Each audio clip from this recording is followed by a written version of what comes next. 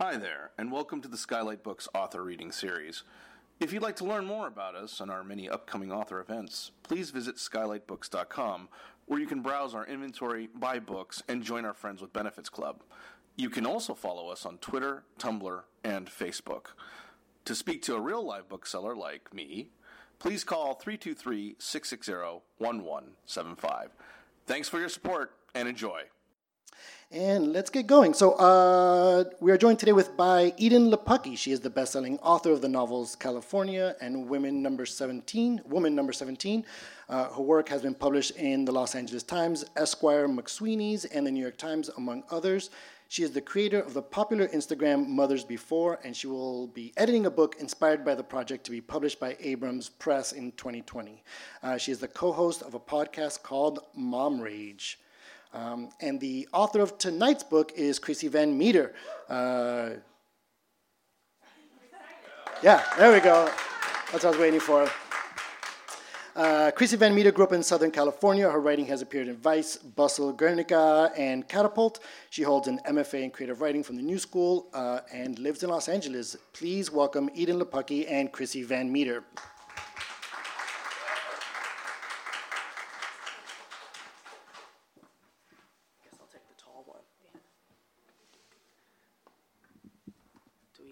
These.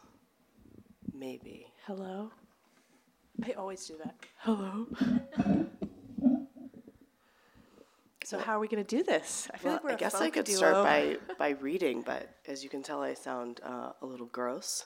I've sort of lost my... It's kind of smoky sexy. Maybe just imagine me like crying or something. Raspy, yeah. Sexy.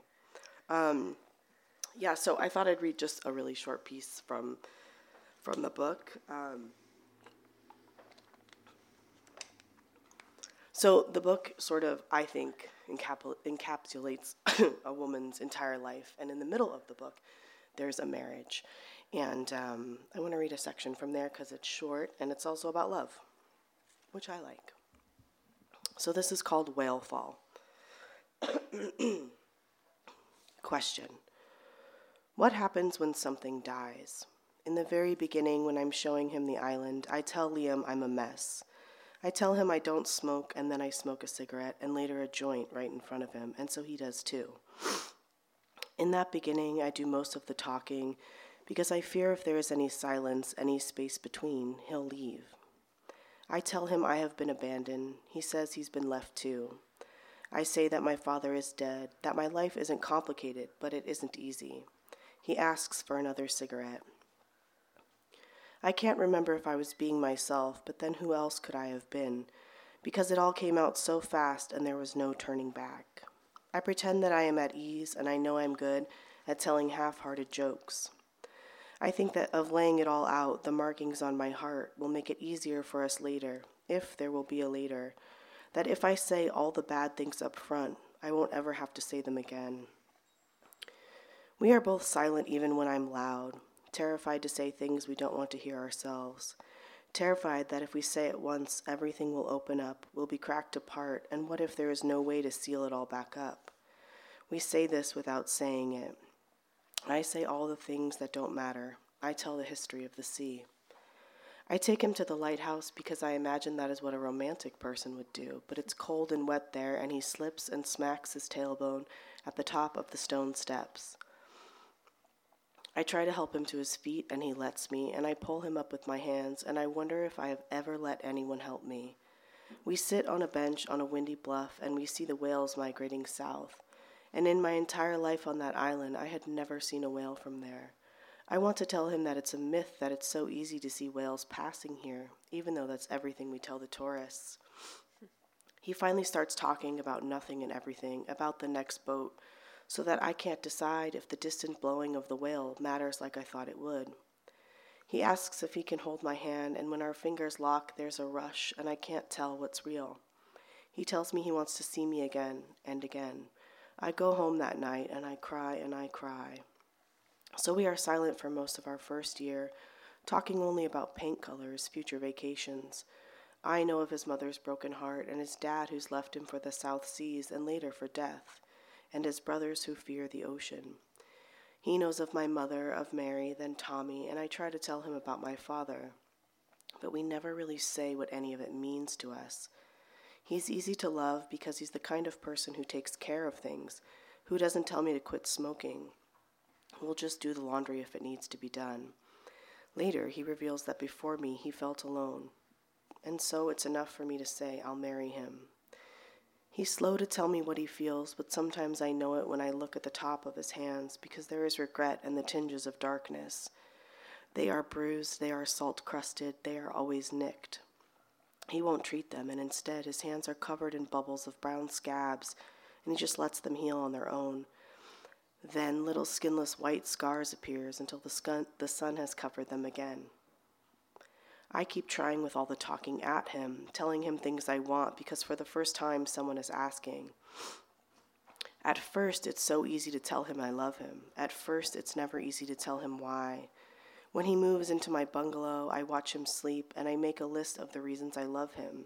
And most of them are petty, but it's that for once I feel like I am alive to feel the extraordinary weight of joy. I am too afraid to ask him if he feels this too. Before we marry, we must talk about things like what kind of car we will buy, where we will live, if we should get a dog. But it must have only been me talking. We decide that he will take months-long charters out to sea because it's what he wants and knows, and we aren't sure if we could do this any other way. We don't want to be alone. We say that if he meets a woman or I find a man, it won't mean anything, it won't break us, but we promise to be loyal to us on this island, say that nothing will ruin us. At night, I try to keep him awake until we are exhausted, and I ask him for 100 ways to tell me we'll do whatever it takes to stay in love. A scab tugs on the sheet. Before he leaves one last time before our wedding, we hike back up to the lighthouse to clean the thick lenses that protect the lamps. He reminds me of the time he slipped. He tells me he knew he already loved me then. Then the lights are brighter. He tells me that when he's away, he feels gone. The distance, he said, reminds him of the distance between all things, and he fears he will push me away. I tell him I fear the same thing. We wonder if our same fears will make us last forever, wonder who will die first, we say, so if we die, maybe we are not really dead. He tells me he'll be back again and again, and that the next time he returns, we'll get married on the beach, even if we are different people by then, even if there is rain or something worse. He says he'll love every adaptation of me. We will build around us. The carcass of a whale falls slowly to the ocean floor and forms complex, localized ecosystems after death. It will sustain deep-sea organisms for decades, maybe forever. Scientists call this a whale fall.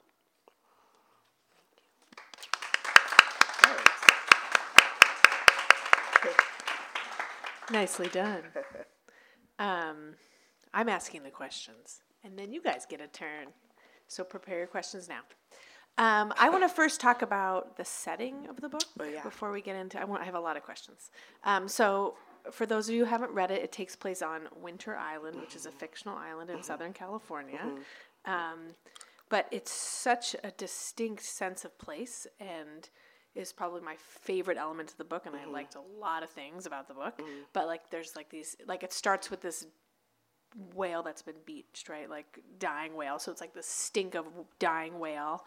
But then there's also like the salt smells and the locals versus the tourists that come, and this area that's like an abandoned former marine biology center. Yeah. I mean, it's just so evocative and wonderful. So I just wanted you to talk a little bit about coming up with this setting and what's it based on? Yeah. How did it create the world? Did it come later? Did it come first? Yeah, I think, so I grew up with my dad spending a lot of time on the Balboa Peninsula, which is in Newport Beach. And the peninsula, right, is covered or surrounded by water on three sides. And so, like, quite literally, it was a place full of like tourists and crazy people and party people, but then also people that like lived there full time. But like once you got like a parking spot there, right, like you can't ever leave. Like that's your parking spot for like maybe ever. So it was something that's always sort of been in my mind, and I spent so much time there with people very much like these kinds of people. But a lot of people have asked, especially not in California, they're like, oh, I looked up Winter Island and I can't find it on like the Channel Islands. I'm like, no, I made it up. It's like definitely not real. But definitely, I mean, I'm, third generation Southern Californian, and it's just like, I feel like, right, I mean, you're Californian too, so it's like kind of just part of like who I am, this kind of like culture and this idea of like tourism versus people who are sort of from here. But I sort of imagine this place as like places that I love, like Big Sur meets like La Jolla, there's like Malibu, there's like Newport Beach, right? It's just this like hodgepodge of every like great sort of California place. And so I think I always knew that was going to be the setting, but as I kept building this world and like the crazy weather and stuff, it became more clear, right, that it was going to have to be this like almost magical realism kind of place. Yeah, it's really interesting because I feel like it really is. It's funny that people would Google it because I think it really is right on the boundary of real and magical. Well, there is a real winter island, which I did not know, on the East Coast. Oh, hey now. Everyone's like, you're from the East Coast? I was like, what's happening? No. Yeah, it's like off Massachusetts or something. Oh, interesting. So, whoops.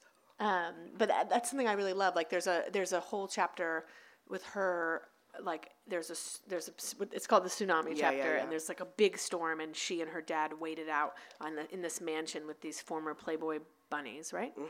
And former Dodgers. Yeah, and former Dodgers, and it has this sort of like this isn't real, but it is real quality that I think California itself engenders. Sort of like that. Yeah. Tell me about the characters in the book and where they come from. So we have Evie, Evangeline, right? And then we have her... Yeah, they're not named. So there's the dad.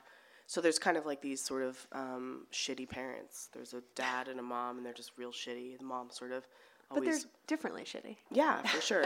And there's also some redeeming qualities about them. I mean, one thing I was interested in thinking about for myself was like, what does it mean to write like an empathetic character?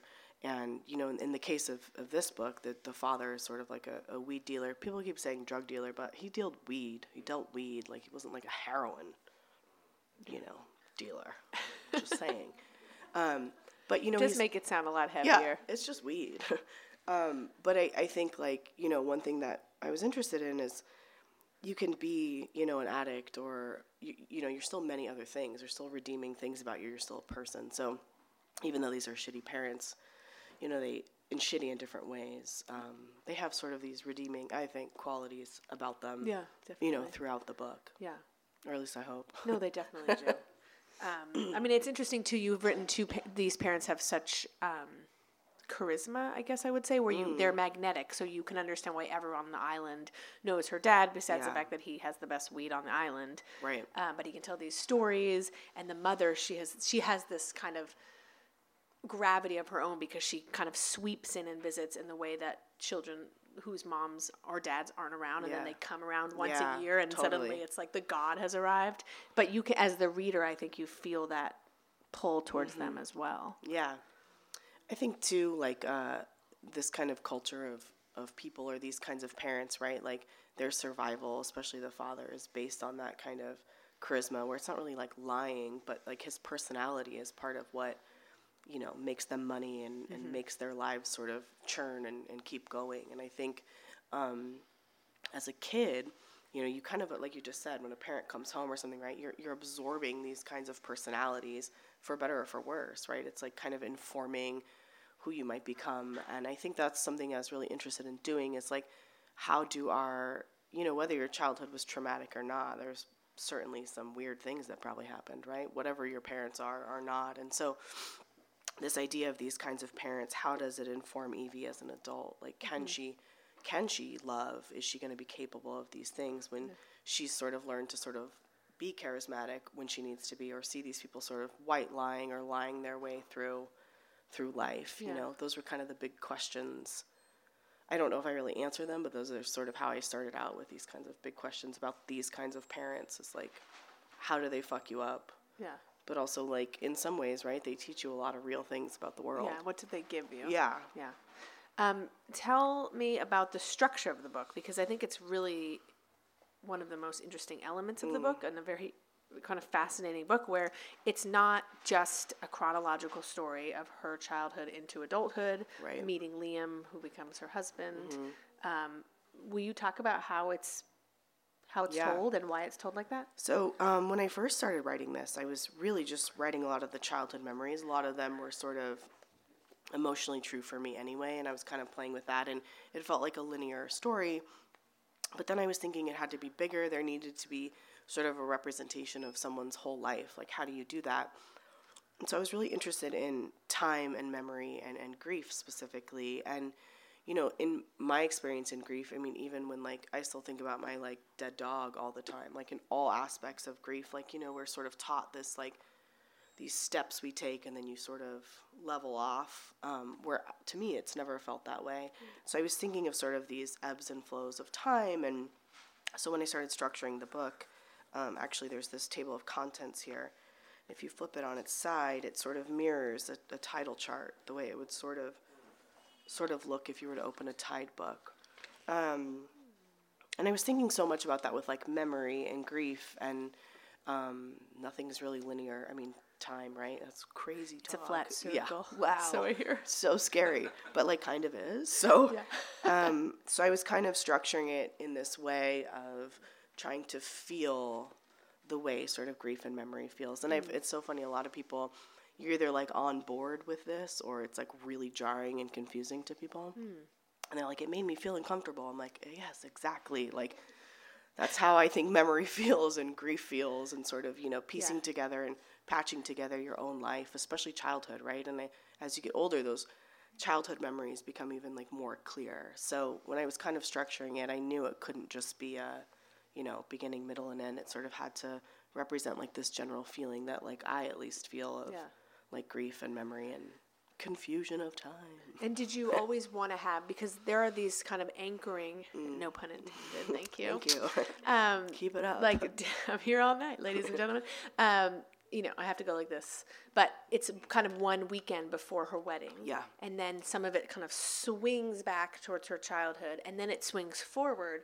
And then when you go back to the weekend, you have information that she doesn't have in the present, which is kind of cool. Yeah. Did you have all these parts, and then at the end you were doing that Jenny off when the profile of Jenny Offal, you see that she has this, like, poster board with these little pieces of text, and she's rearranged them or cut them. Did you have something like that, or did it come together earlier than that? Well, it's interesting you even bring up Jenny Offal about this, because she read an early draft of this at Tin House, and when it was still kind of linear, and I was like, I hate this. Like, this doesn't make sense. And she basically said, you should take a hammer to this.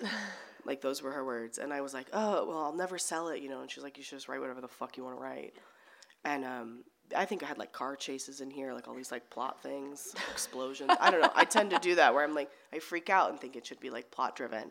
But that was kind of a turning point for me to think about it in terms of just, like, how I really wanted it to be. But I've always been a writer like that. Like, I don't know if you do this. I really do cut up everything, and my living room floor becomes this, like, disgusting mess of, like, little snippets everywhere. And so I think the structure overall, I ended up writing these all in pieces, and it took me, like, a while of just, like, thinking and living and cutting it up on the floor of really deciding what I was even doing, right? Because I don't know if it's like that for you, but, like, do you outline?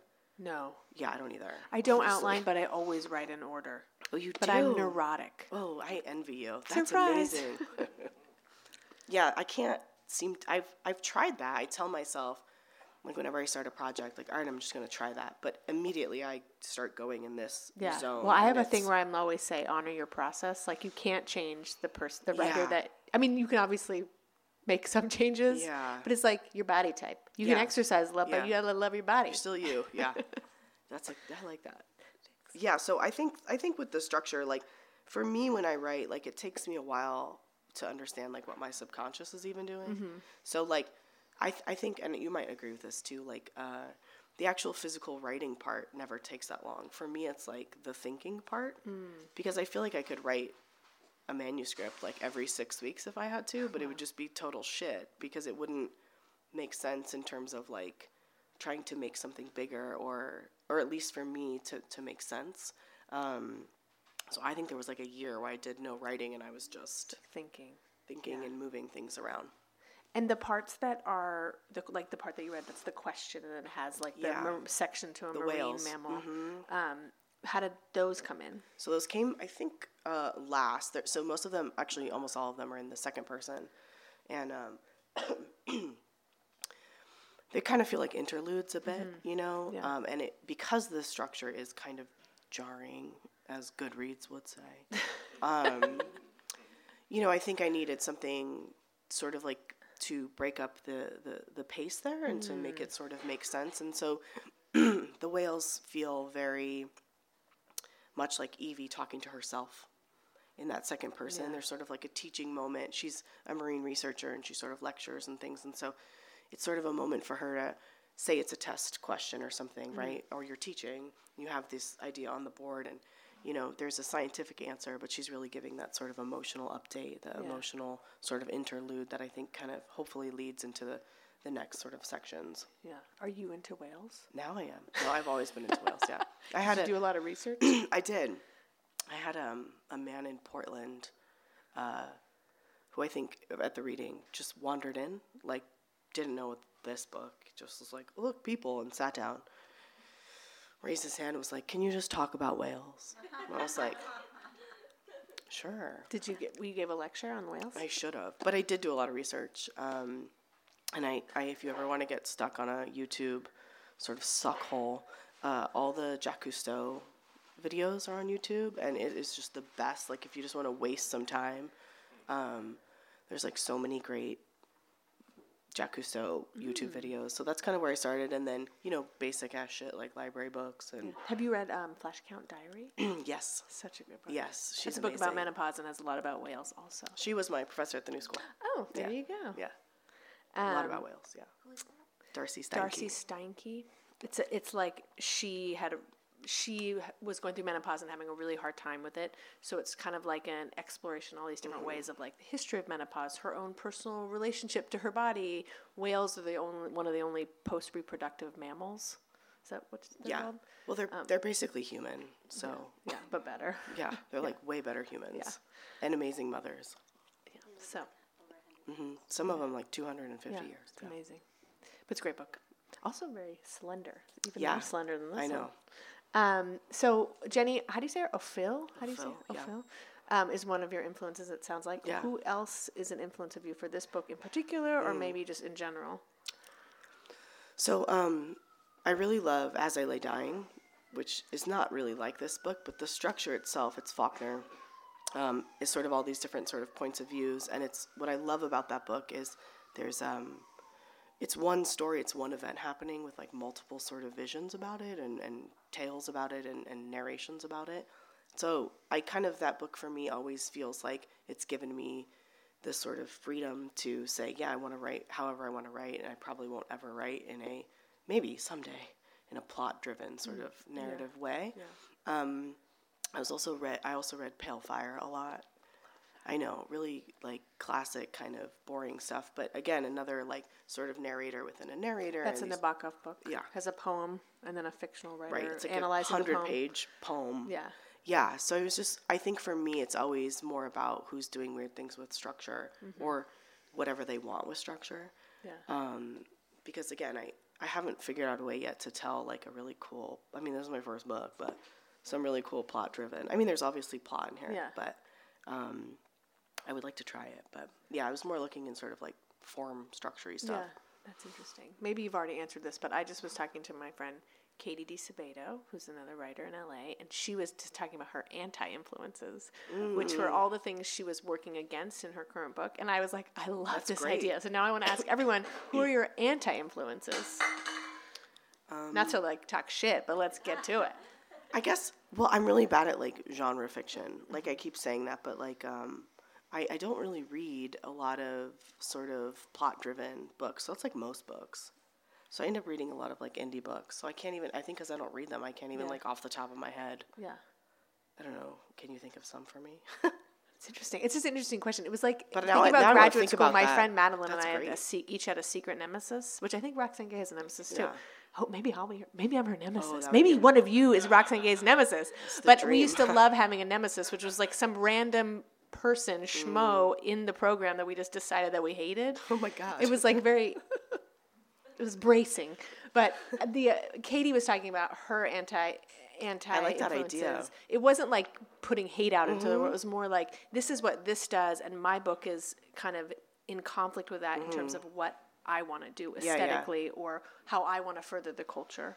Yeah. Which I thought was interesting. I never thought of it. I don't know want what to the answer would make my even own be for myself. list of that now that you've said that. I'm going to like go home and think on that. Yeah. I love that idea. Or it can even be like a yin and yang thing. We can work together. Yeah, I think there's a lot of books that have just come out too that I haven't had the chance to read. Yeah. Right? It is weird to publish. We were just talking about the books that sort of come out on your book graduating birthday. class. And yeah, and I haven't yet had a lot of time to read them, but yeah, I do think people love plot driven. They're easier to read. Yeah. I don't know if I don't know of any off the top of my head, but I'm going to make a list of those for myself. Sometimes when I teach plot, I teach it as a plot of land. So your book has that. Yes. There you go. I'm going to where were you all tour? Hey. Great. Are there any questions from you all beautiful people? Dina Druis. How did you know it was time to stop researching whales?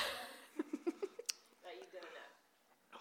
I also think this question is tied to like when do you know the book is done too, right? Because they're kind of I think the whale thing there used to be in here like I had 20 pages about a fish that glows in the dark. 20 pages. There's one line in there now about it. Just one. You've probably missed it.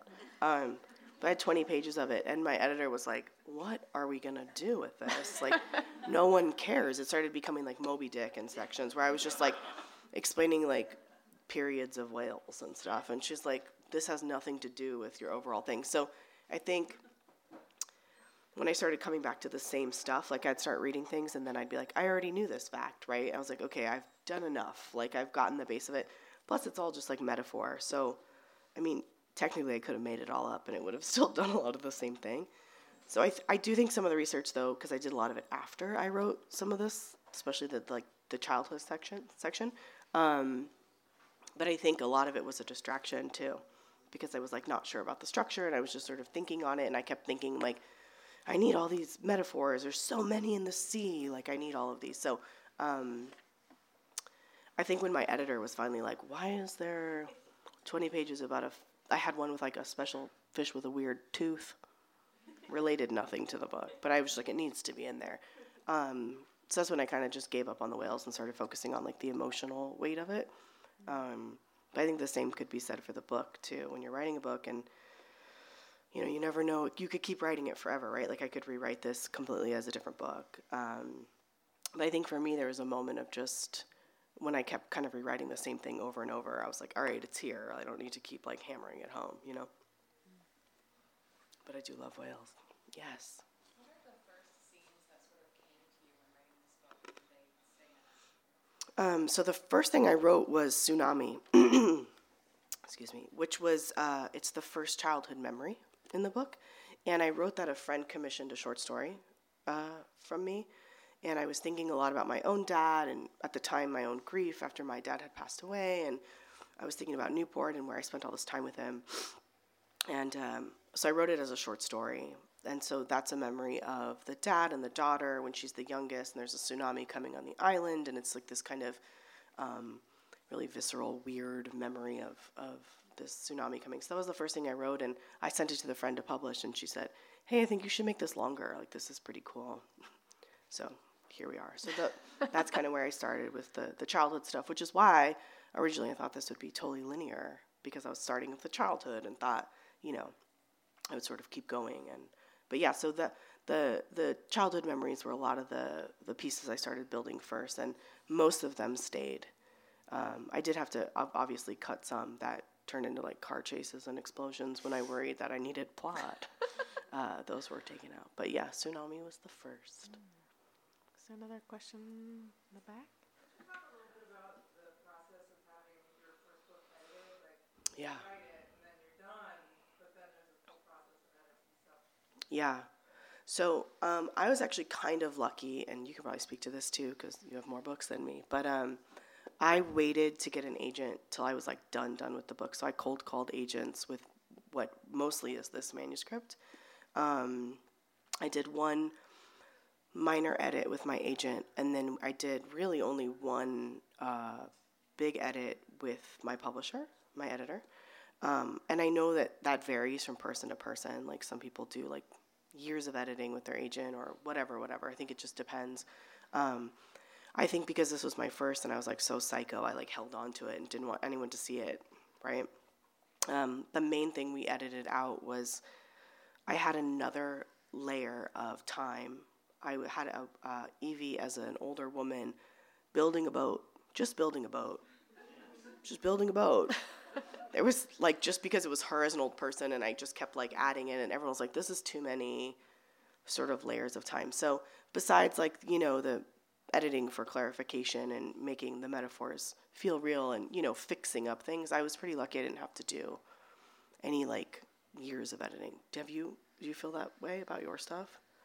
Oh, mine was totally different. Let's see. Well, I had one book and I got an agent for it. I had an agent and I wrote a book and then she read the book and she was like, I don't want to be your agent. So then I got a new agent and she tried to sell that book and it never sold. So I wrote another book and that book sold. It was California, but I went through 3 very intense editing with the publisher. Wow. Which it was fine. The first like editorial letter was like 10 pages single spaced, and I almost like I like read it and then like slammed the computer down like. But then I opened it up again. I was like, that's a good point. Oh, yeah, that's totally right. Oh, she has my number. Okay. Yeah. So actually, the editing process was fine. It just took a long time because I did have a lot of plot in that book. And so there was a lot of and I feel like plot is something that you can revise over and over again. And I feel like it almost feels bloodless in a way. But I think if the characters are there, the plot can be almost anything. Mm-hmm. So that was my first book. And then the next book was a lot less editing. Mm-hmm. It was just like one round and then like kind of a little round after I think that. It just depends. So, yeah, I don't. Yeah. I think the plot thing's interesting too because also I found the copy editing actually to be the weirdest because copy editing people are a strange species. They're amazing. They're amazing, but their job is to find these. I had a friend whose copy editor was like looking up phases of the moon at a certain time in a certain year, like really intense. Same. I had one. My copy editor said precision. A porpoise. I have a line in here about a porpoise being born in like, I don't know. I don't even know what it is now. Spring or something. She said a porpoise can't be born then? Yeah. And I was like, well, she's kind of lying. She's lying to her husband, so it like doesn't matter. It's just her trying to get out of a thing she has to do in her marriage. But, I mean, those were the edits. Also, I have like, remember they used to call it the Great Western Forum, not the Forum, all these things. And she's like, it was off by like 3 months. I'm like, it's fiction. Who cares? Yeah, I found the copy editing weird. And I have a lot of like slang words in here and like drug stuff. And they were like, that's not a real word. I'm like, no shit. Like, can we keep it? I mean, you can, but. You can. Strike that, whatever. So that part takes a while. Yeah. That for me, the copy editing, I feel like took longer than the. Interesting. Because with the woman building a boat, I was just like, let's cut it. It's easy. Yeah. Yeah, I wasn't like, I'm going to try and save this. When she was just like, it doesn't really work. I was like, great, delete. Next. Yeah. Other questions? Yes. Yeah.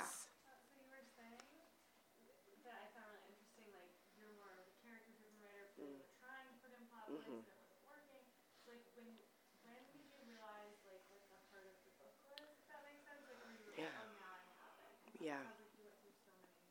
I think for me, that's a great question. I think hopefully I wouldn't act that way with the next book, but I think the fear too of like, can I sell this book, right? That was sort of on my mind since it was my first book, which is why I think I kept adding weird ass plot things. Like there's like a drug chase. I should really pull those out and read them at these. But I think when I started thinking about the childhood made sense. It was very easy to write. A lot of it's based on things that I know very well. And when I started thinking about Evangeline as an adult, and then when I started thinking about her as someone who's married and she's committed in this like life partnership, then it all started to make sense to me. It's like, how does this world and this life inform who she's going to be as a person who can love? And to me, then it was like very clear, like, oh, this is a love story. Like, this is just a woman trying to figure out how she can make love work for her and how love can last. And I think on a very human level, it's like literally everyone's question every day. And so when that became clear to me that it was really about a marriage and not just about a, fucked up childhood or something, then it became really clear of how to like flesh everything else out when I was like, oh, I'm writing a love story. Like, duh. You know what I mean? Thank you, Chrissy. You're going to sign books now. Mm-hmm. They're for sale at the front counter. Buy 10. Buy 10, and she will sign them all for you. Thanks for coming out, guys. Thank you.